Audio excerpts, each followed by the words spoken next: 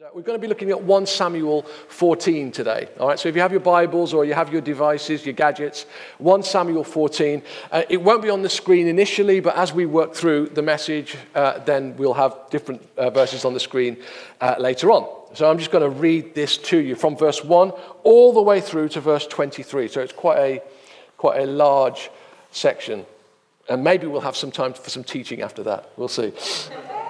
All right, so now a detachment of Philistines had gone out to the pass at Michmash. One day, Jonathan, son of Saul, said to his young armor-bearer, "Come, let's go over to the Philistine outpost on the other side." But he did not tell his father. Saul was staying on the outskirts of Gibeah under a pomegranate tree in Migron. With him were about 600 men, among whom was Ahijah, who was wearing an ephod. He was a son of Ichabod's brother Ahitub, son of Phinehas, the son of Eli, the Lord's priest in Shiloh.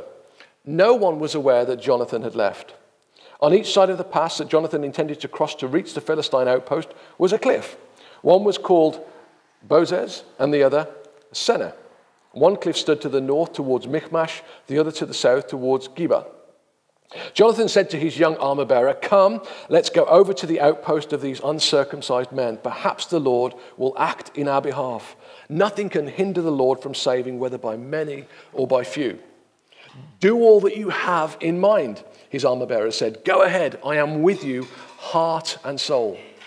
Jonathan said, "Come on then, we will cross over towards them and let them see us. If they say to us, 'Wait there until we come to you,' we will stay where we are and not go up to them. But if they say, 'Come up to us,' we will climb up, because that will be a sign that the Lord has given them into our hands." So both of them showed themselves to the Philistine outpost. "Look," said the Philistines, "the Hebrews are crawling out of the holes they were hiding in." The men of the outpost shouted to Jonathan and his armor-bearer, "Come up to us and we'll teach you a lesson."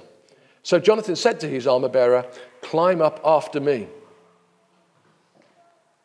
Climb up after me. The Lord has given them into the hand of Israel." Jonathan climbed up, using his hands and feet, with his armor-bearer right behind him. The Philistines fell before Jonathan, and his armor-bearer followed and killed behind him. In that first attack, Jonathan and his armor-bearer killed some 20 men in an area of about half an acre. Then panic struck the whole army, those in the camp and field, and those in the outposts and raiding parties, and the ground shook. It was a panic sent by God. Saul's lookouts at Gibeah in Benjamin saw the army melting away in all directions. Then Saul said to the men who were with him, "Muster the forces, see who has left us." When they did, it was Jonathan and his armor-bearer who were not there. Saul said to Ahijah, "Bring the ark of God." At that time it was with the Israelites. While Saul was talking to the priest, the tumult in the Philistine camp increased more and more.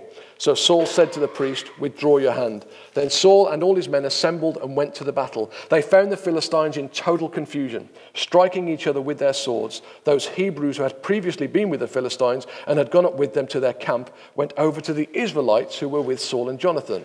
When all the Israelites who had hidden in the hill country of Ephraim heard that the Philistines were on the run, they joined the battle in hot pursuit. So on that day, the Lord saved Israel, and the battle moved on beyond Beth Aven. Lord God, I thank you for your word. I thank you that we can learn from Scripture. I thank you that you have given us great teaching in this series and from your word. And I pray that today you will open our hearts, that we would receive something new, something fresh. Even if we know this story well, Lord God, I pray that we will receive new revelation today, direct from you, and it will change our lives. In Jesus' name, amen.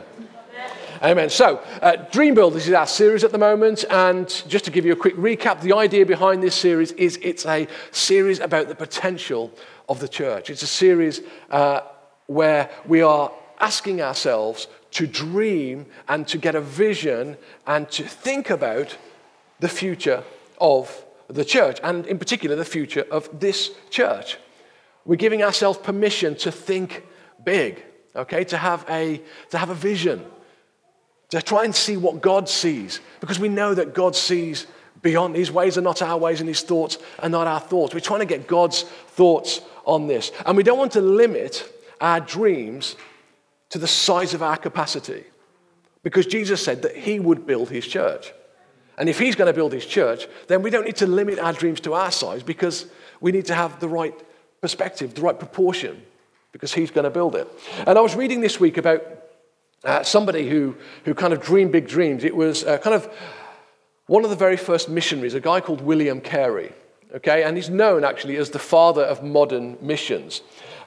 He was a school teacher and pastor, but God gave him a vision. God gave William Carey a vision for reaching beyond kind of England and into far-off countries. And he would spend days and weeks and months poring over maps, looking at various countries, and with this urge, this great desire to go and minister in other countries, and particularly India.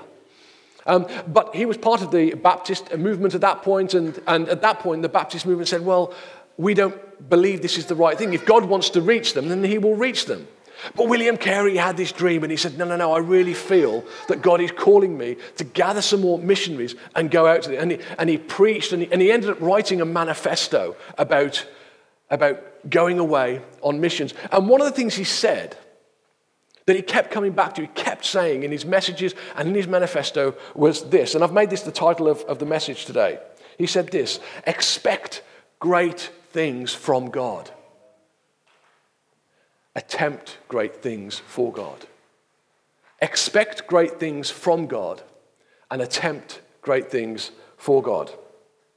Now, as you look at these two kind of statements, they're almost opposed, because when you kind of attempt something, it's like, I'm going to attempt it. I'm going to give it a go. I'm going to try my luck. I'm going to just have a go at something. It's a bit of a shot in the dark. Whereas when you expect something, there's a confidence in expectation that there maybe isn't in attempting something. When you're expecting something, you anticipate a victory. You're counting on it. There's a certainty there. And as I was kind of praying about this message today, and I felt like this was the message that God had, I was thinking about us. And I was wondering whether there are a number of us who have maybe feel like we've hit a dead end.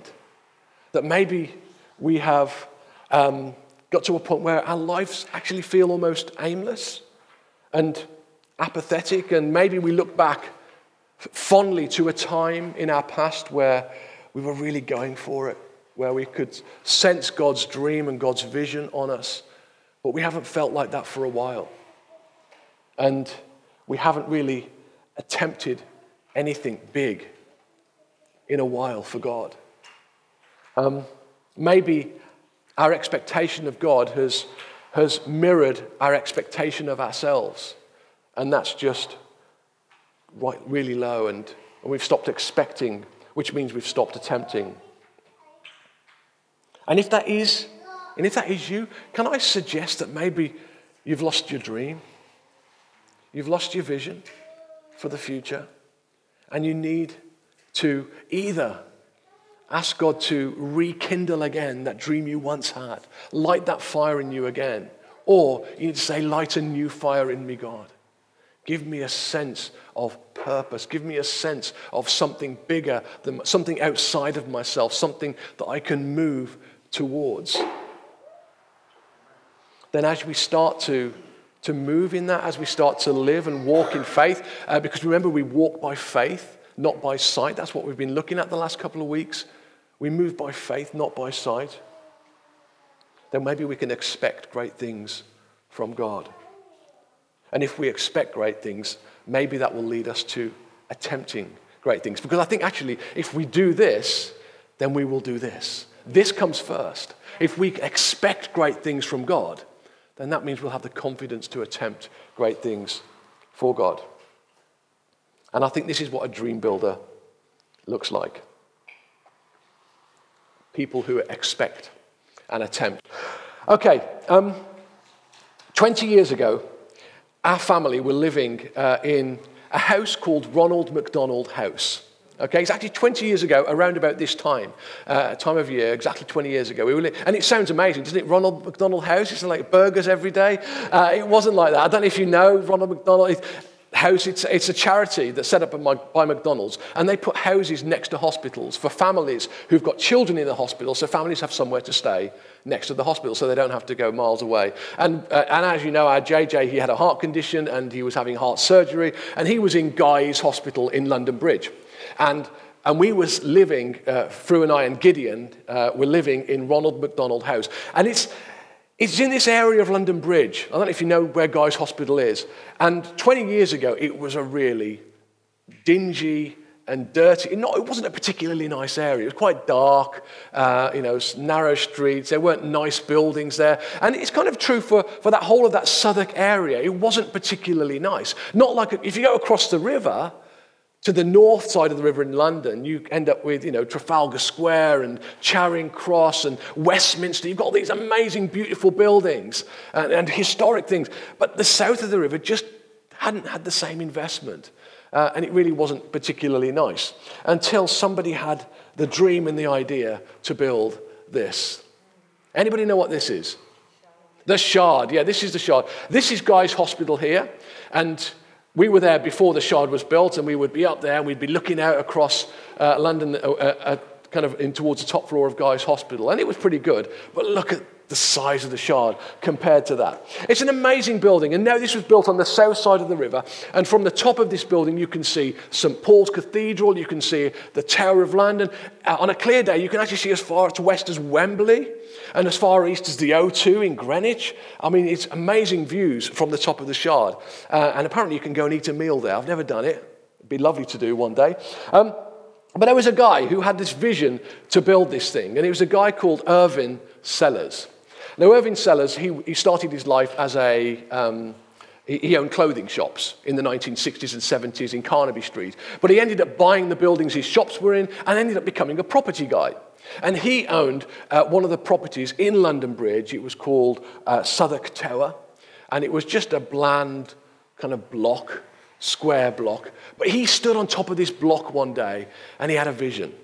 He had a dream of tearing down this block and replacing it with something that would transform not only the skyline, but would transform the area around it. And everybody said, it ain't going to happen. There is no way you will get this thing built there. You'll never get the finance for it, for a start. You'll never get planning permission for this in the south of the river. There are no other skyscrapers on the south of the river. Most of the skyscrapers, as you know, are in Canary Wharf. There's a few more now in the city. But back then, there was no... They said, you're not going to get the permission to build this. It's never going to happen. But he had a dream.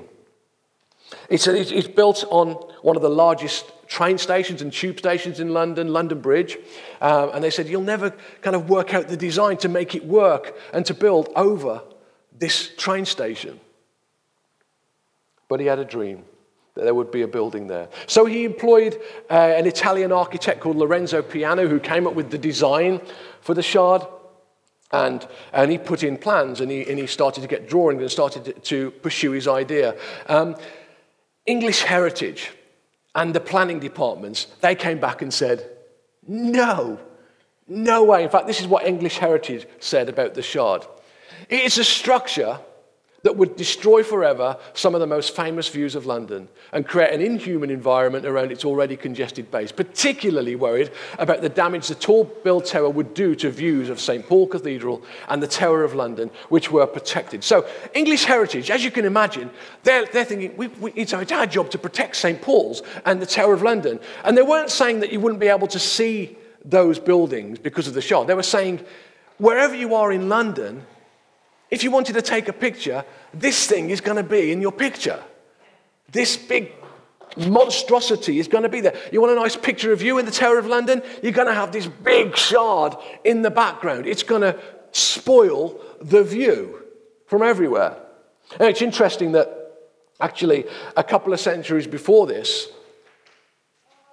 Paris had exactly the same response to the Eiffel Tower.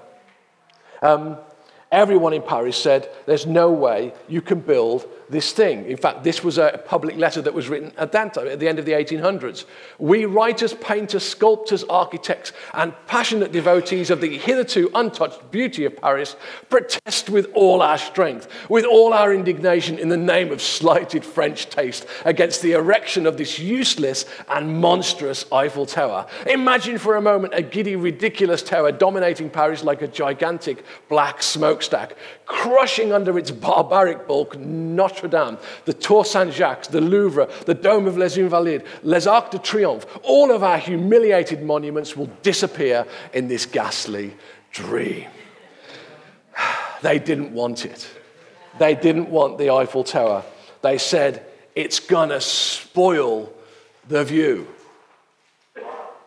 Now, who of us can imagine Paris now without the Eiffel Tower?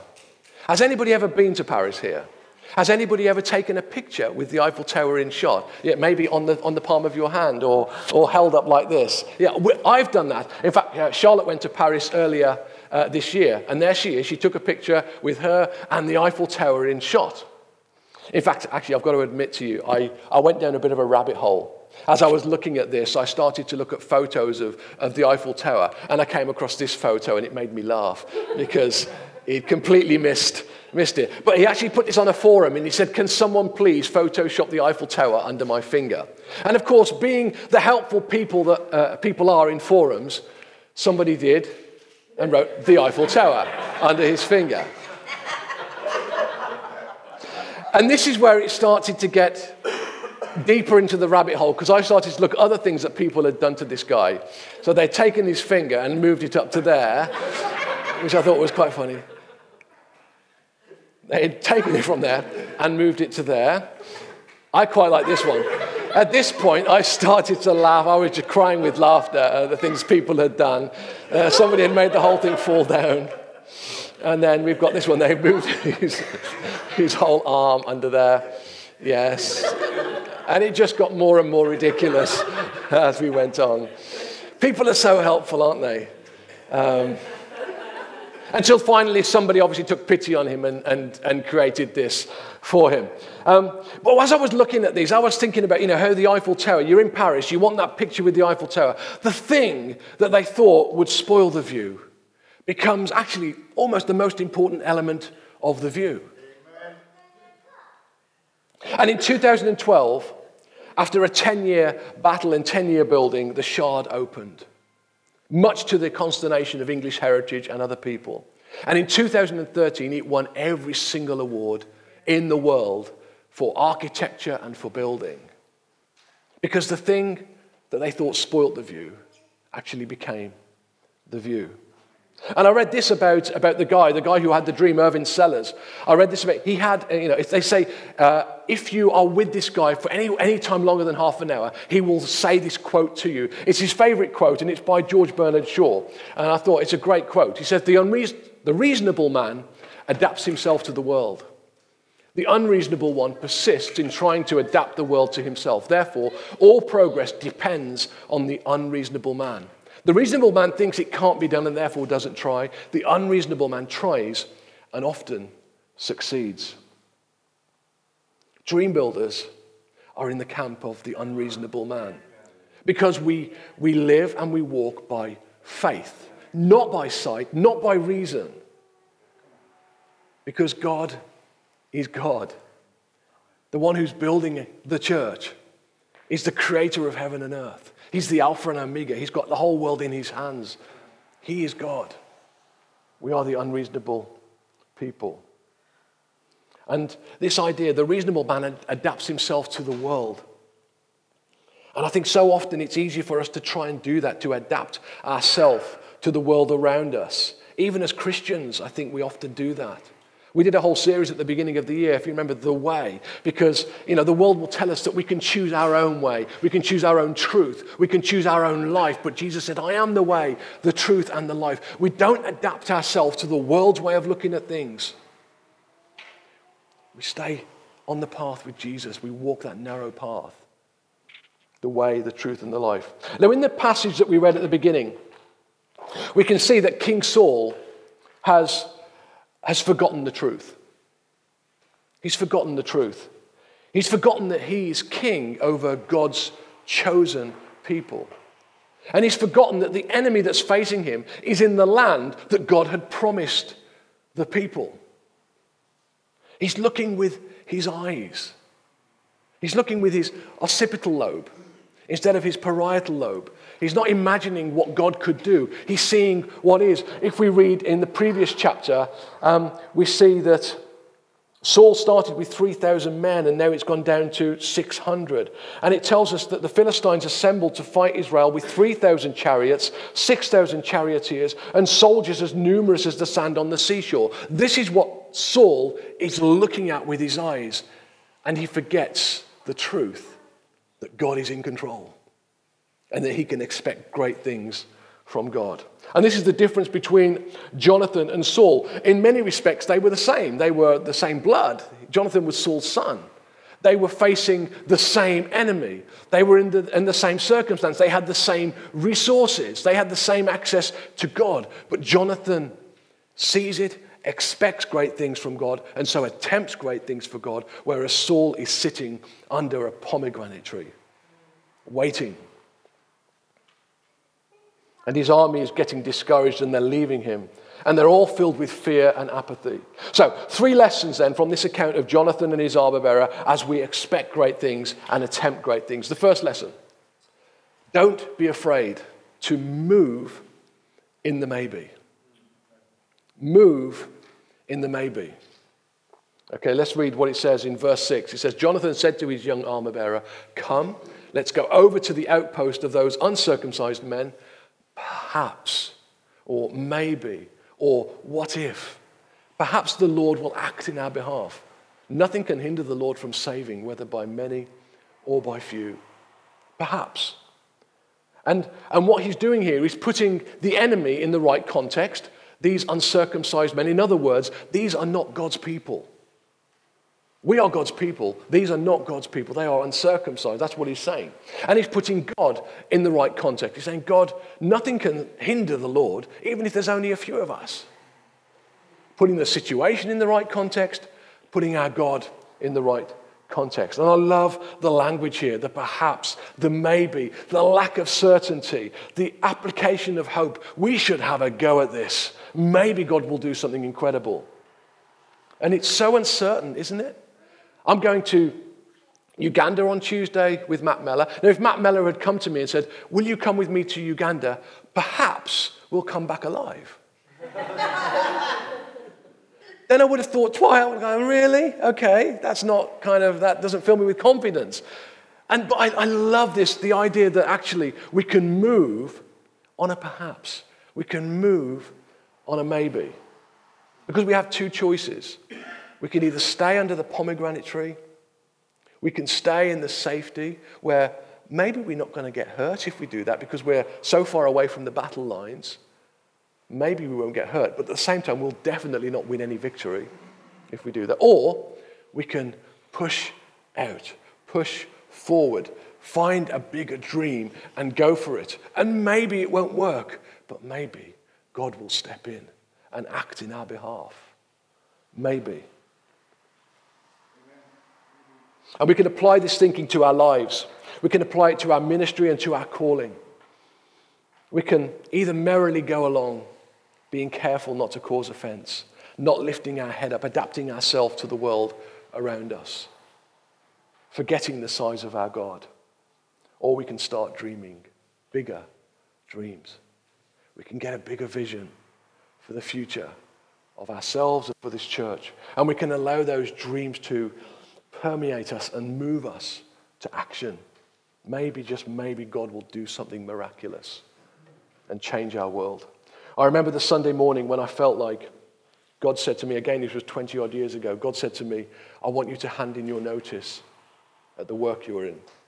And at that time, I was working for the Royal Bank of Scotland. I hadn't long got married, and we had a home, we had a mortgage. Fru was working for a Christian charity, so wasn't earning very much. And so it was a big deal, God saying, hand in your notice. And I could have stayed under the pomegranate tree. I could have said, yes, God, I will do that, just as soon as the next thing is revealed, as soon as the next step is there. But God was calling me to make a step of faith.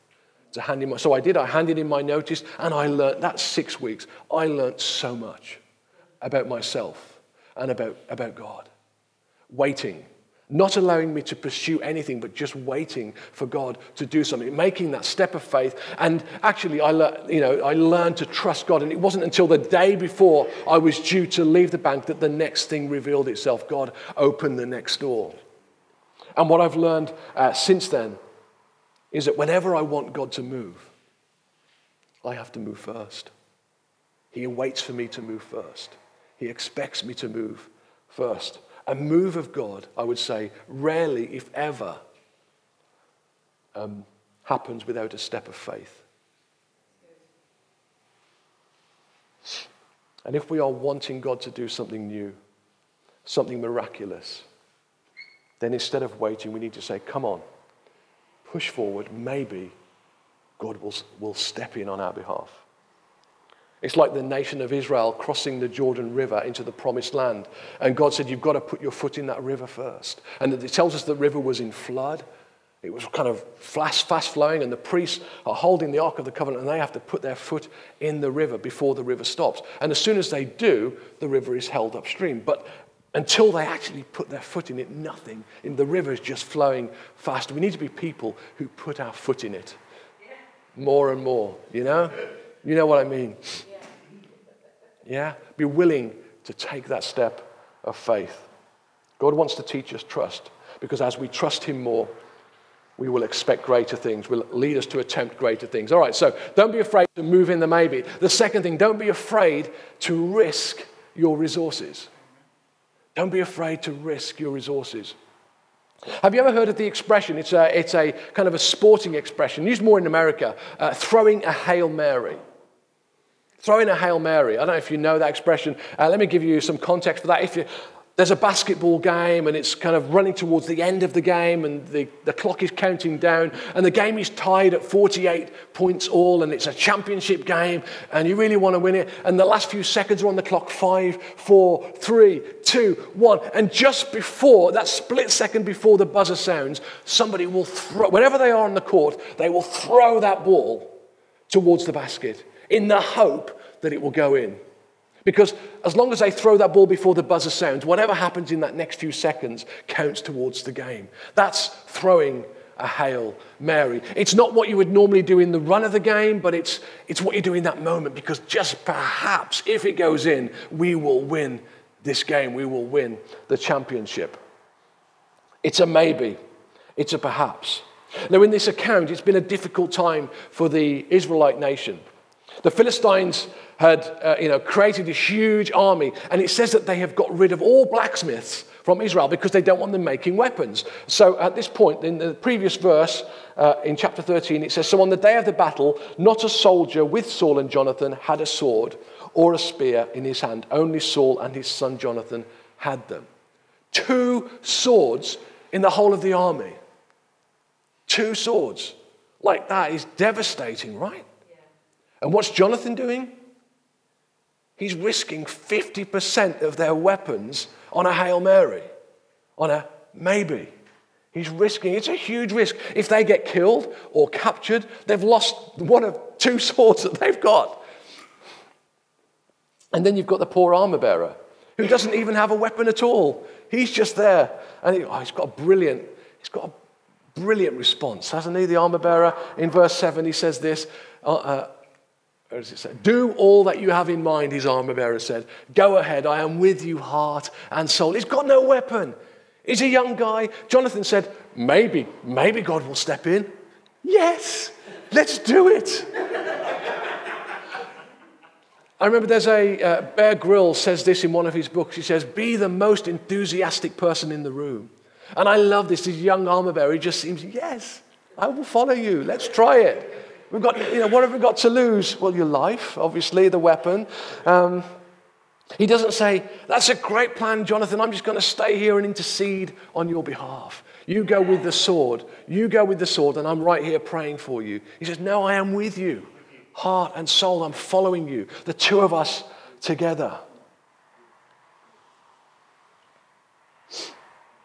Jonathan is attempting great things. And so is the armor bearer. And I actually love this idea of community, the 2 of them. It's not one of them, there's 2 of them. This working together, the unity between the 2 of them. Because we can do so much more together. We are not simply, in this series, we're not simply encouraging you to chase your own personal dreams, although it does work, it is valid, but we're saying actually we can pursue dreams together in community. In Ecclesiastes, it says 2 are better than 1 because if one falls, the other can pick him up. In Deuteronomy, it says 1 can chase 1,000, 2 can chase 10,000. We can do so much more together in community. And here Jonathan is standing arm in arm with his armor bearer, heading towards a battle on a maybe, on a perhaps. What does Jonathan say? Jonathan said to him, climb up after me. The Lord has given them into the hand of Israel. And again, I love this idea that Jonathan's not saying the Lord has given them into my hands, into the hands of Jonathan. He doesn't say the Lord has given them into our hand, armor bearer. He said the Lord has given them into the hand of Israel, because our victory is our victory. Victory that we will win this day is actually not for us. God is doing it on behalf of all of us. And when you have a win, we all have a win. When I have a win, we all have a win. This is community. And then that previous verse, the 2 sentences, 2 small words. Do all that you have in mind. Go ahead. Do and go. Do is this Hebrew word asa, which means follow through. It means run with it, build it, do it.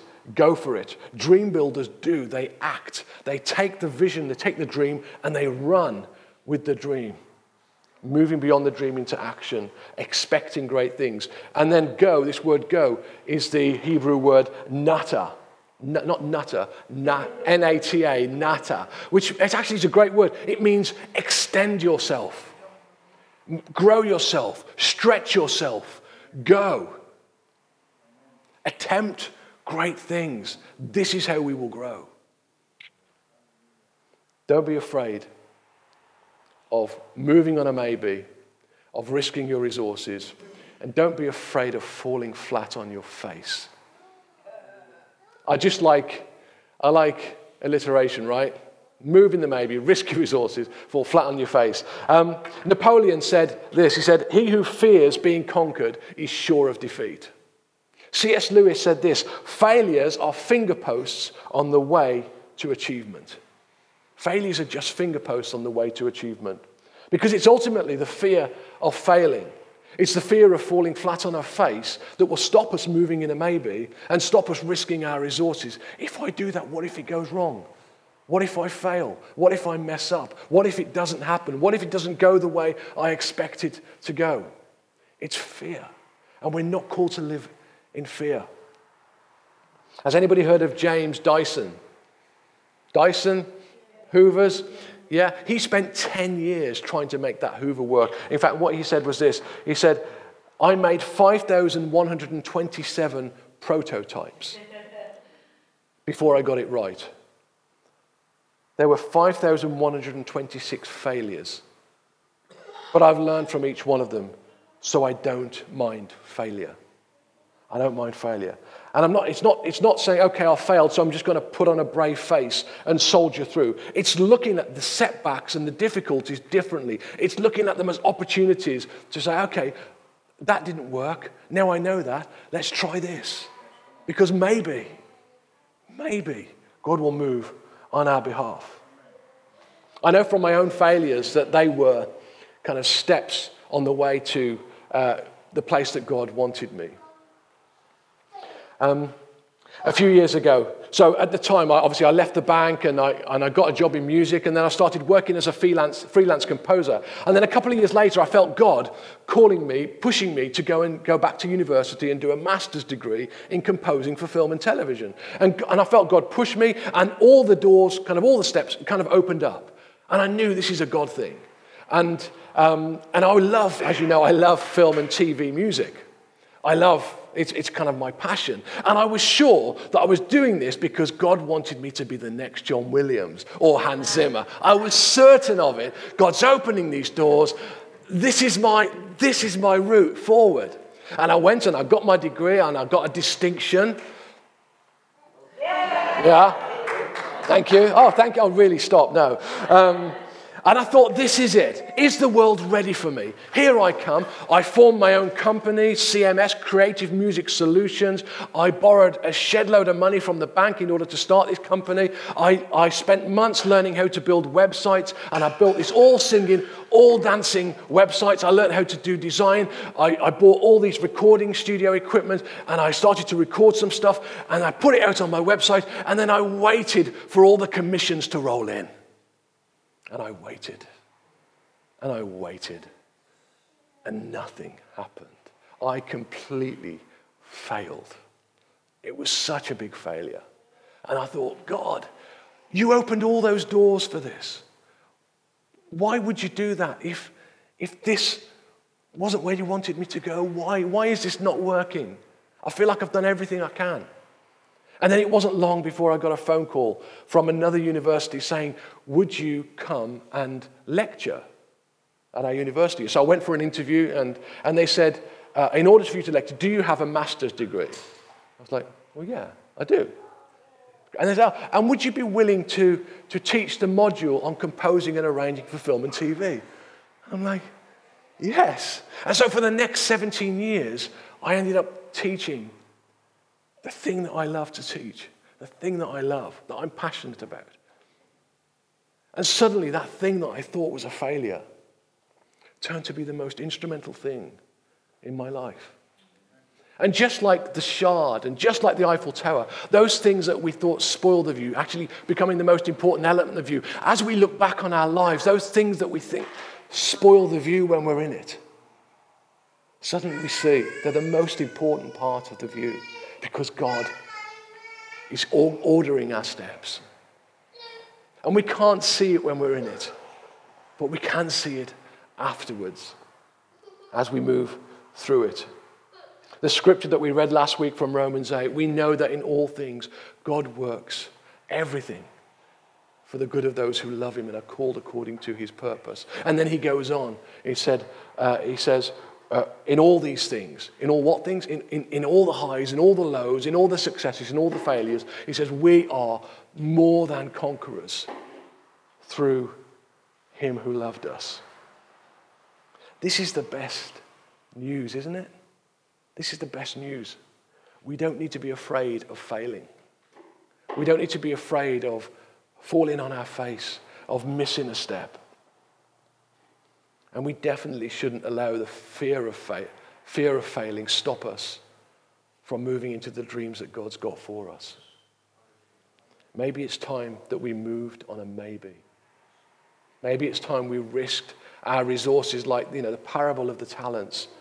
The two guys who risked what they had in order to grow what they had. Maybe we need to take that step, and so that we can hear God's voice, well done, good and faithful servant. And I love how Jonathan, as he's moved on this maybe, as he's risked his resources, and he finds confidence and faith. He says, so Jonathan said to his armor bearer, climb up after me. The Lord has given them into the hand of Israel. Jonathan climbed up using his hands and feet with his armor bearer right behind him. The Philistines fell before Jonathan, and his armor bearer followed and killed behind him. I don't even know what he killed them with. He had no weapon. It's just like strangling them or something. But Jonathan and his armor bearer killed some 20 men in an area of about half an acre. They did their part. And then we read that God steps in and he brings an earthquake and he makes the ground shake and he makes a panic among the Philistines and the whole victory comes. But it starts on a maybe. It starts with them doing their part. We do what we can do in our own limited way, and then God steps in and does what he can do, which is unlimited, no boundaries. Expect great things from God and attempt great things for God. I'm done, but actually before we finish, I'd kind of like to give us a chance to respond, to give us a chance to maybe commit our path in a meaningful way to say, yes, God, I'm sorry that I haven't been as aware of the dreams that you've got for me. I'm sorry that I haven't been willing to step out. I'm sorry that I haven't gone on a maybe and risked what you've given me in a new way and seen you move. But now I'm prepared to commit to this path. To expect great. I'm sorry I've forgotten that I can expect great things because you're God. And I'm sorry that I haven't attempted great things. So, if you want to, I think actually it'd be good for us all to stand together. And if you want to receive this, I'm just going to pray, a prayer of repentance and then a prayer of blessing. And if you want to receive this and do this, then just hold out your arms with me and we'll do this together. Lord God, I pray that you would examine our hearts and our thoughts. See if there is any wrong motives in us, Lord God, and help us and shine a light on those things. But God, we want to be willing to see you move in a bigger and better way. We want to fulfill your purposes, God. We want to know your dreams. We want to engage our thinking and see you move. Lord, we want to be willing to risk it all on maybe you will step in, because we can expect great things for you. And Lord God, where we've kind of allowed fear and apathy to control our actions, to control the way that we talk about ourselves, to the way that we step out, to the way we talk to others, Lord, where we've done that, Lord, we are sorry. Where we've forgotten, where we've stayed under the pomegranate tree, away from the action, Lord God, we are sorry. And we commit to working your purposes and the dreams you've got for us out together. We commit to working this out together, Lord God, for your glory. In Jesus' name, amen. Amen.